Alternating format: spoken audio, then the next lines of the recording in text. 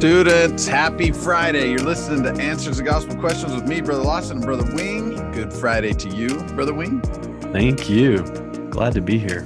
We've actually been in Florida all week long. It's been kind of nice in Florida. I hear it's pretty cold back in the lands where we come from. Yeah, Florida, they got some good things going down here. It's pretty impressive.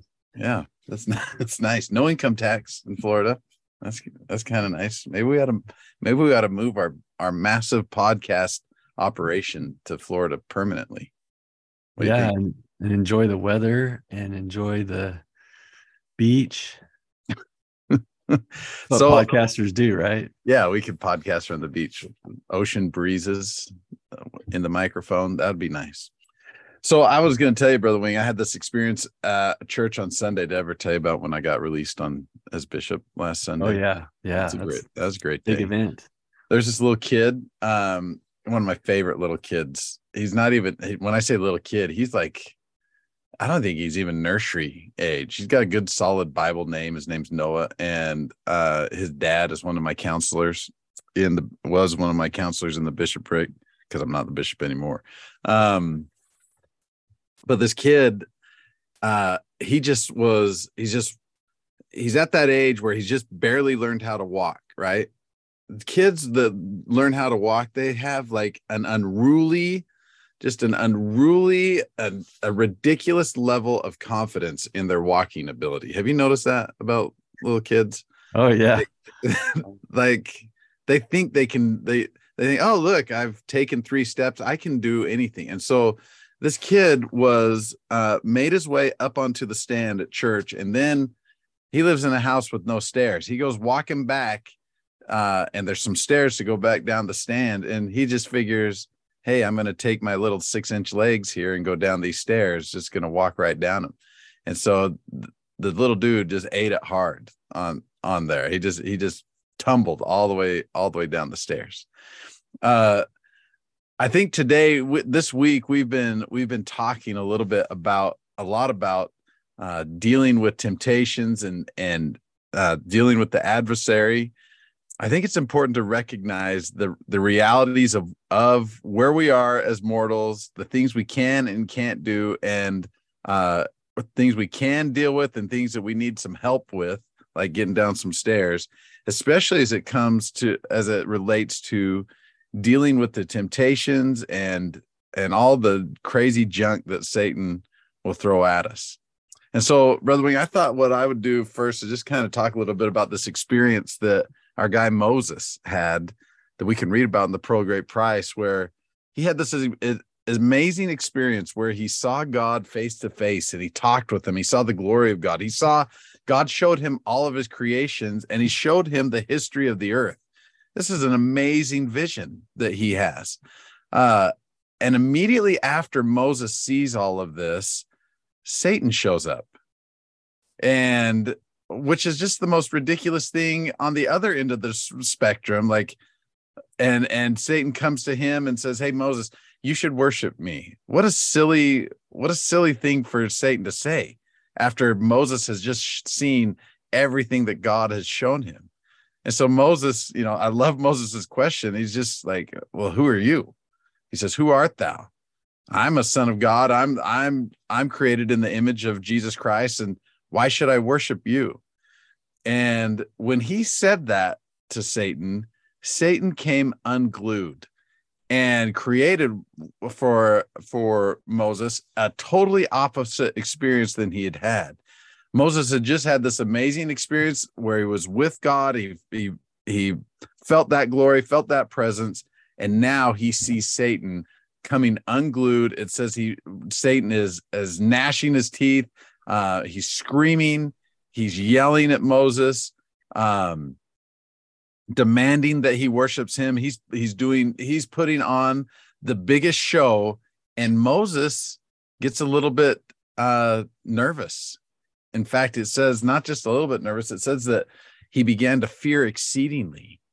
And I think that's important to recognize. I think that's an important thing for all of us to recognize, that we can have amazing spiritual experiences, but that doesn't preclude us from having scary experiences that that kind of shake us and rock us to the core. And this is what Moses is experiencing. It's not until Moses calls upon the name of Jesus Christ and casts Satan out that peace is then restored to him. I just thought that was an important thing for our listeners to consider, that even Moses, who has amazing experiences, is going to be tempted and is going to have experiences where the adversary is going to try very, very hard to get after him. All right. But we can withstand those attacks by the adversary. Yeah, I'd like to just build on that a second, to use the phrases that are right in the scriptures. In Moses chapter 1, verse 20, after it says Moses feared and saw the bitterness of hell, it says, and then it says, nevertheless, calling upon God, he received strength. And then, commanded the devil to leave. Very similar in Joseph Smith history, when, Joseph Smith describes that he had this darkness, seized upon by some power, which overcame him, it says, and thick darkness gathered around him.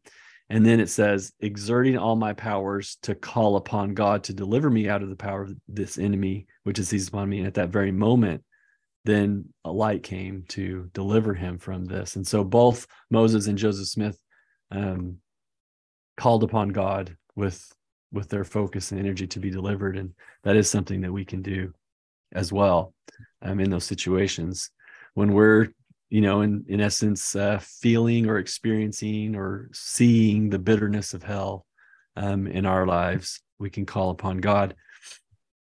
I think another point to be made here too is what we learn about in Alma chapter 47 with Lahontai and Amalickiah. That's a crazy story. Yeah, here's an interesting one where Amalickiah is a wicked Nephite who wanted to overthrow the government there, was unsuccessful. So then he goes down to try to use the Lamanites to carry out his evil purposes. It's amazing. And he convinces the king of the Lamanites to go to battle against the Nephites, but some of the Lamanites had enough of these unjust wars against the Nephites that they had lost their lives in, or family members, obviously, or people, and so they don't want to go to war. And so they're led by a guy named Lahontai, and they actually go and find a place of security and safety on this hill. And they're apparently, by the way the story describes it, they're in a good, secure location. And so the king sends Amalickiah to go convince this other half of the army to go to war. Apparently they need this strength of those that refuse to go to war. But Lahontai's up on the hill, he's safe, and Amalickiah sends a message up 3 different times to get him to come down. And Lahontai appropriately, like we would want to do with requests of the devil to talk to us, we would just say no, right? No thanks. And Amalickiah says no 3 times, and he's doing good, and the advice that if you could go back and give him some advice, it'd just be like, just keep saying no, on that. You can say no 1,000 times. It's okay. Yeah, just keep on going. No.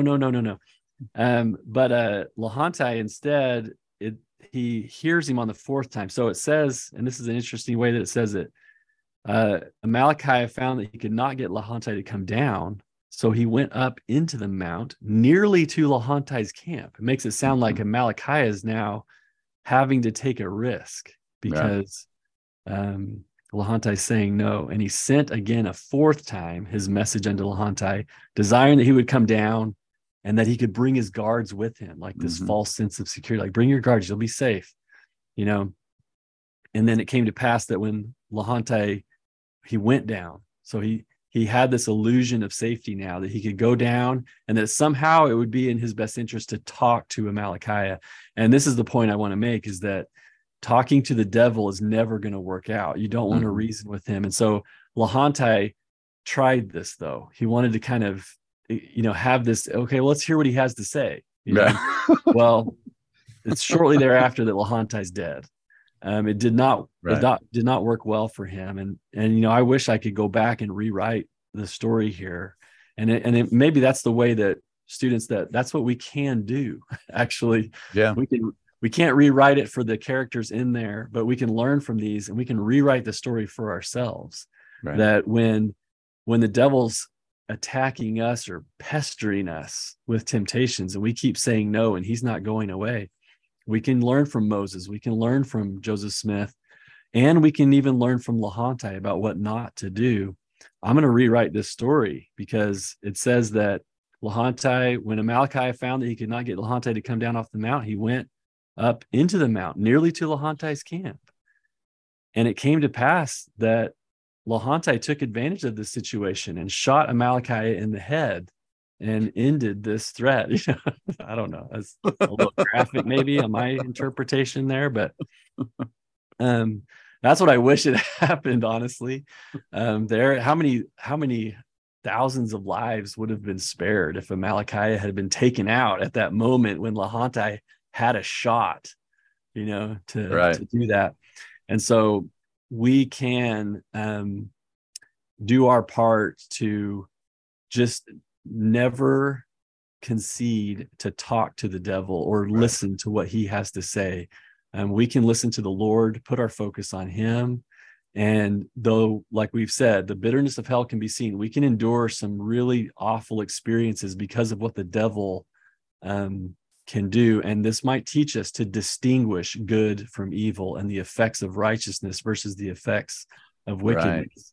But there are times we cannot do this on our own. We definitely, like Moses and Joseph Smith have taught us, we need the Lord's power to resist. Yeah. And we should also remember we're not going to listen to the devil. We will just focus on what the Lord has to say. That's excellent. One last scripture, Bro Wing. 1 Corinthians 10:13. There hath no temptation taken you, but such as is common to man. But God is faithful, who will not suffer you to be tempted above that ye are able, but will with the temptation also make a way to escape, that ye may be able to bear it. One of those ways to escape is just by simply saying no 100 times if you have to, Lahontai, right? And we've talked about this week other ways to escape those temptations, but ultimately it's our faith in the Savior and our knowledge of him and our desire to be with him that will help win the day for us. All right. It's because we're saying yes to the Lord. That's like Moses. He had already said yes to the Lord, had this experience with him.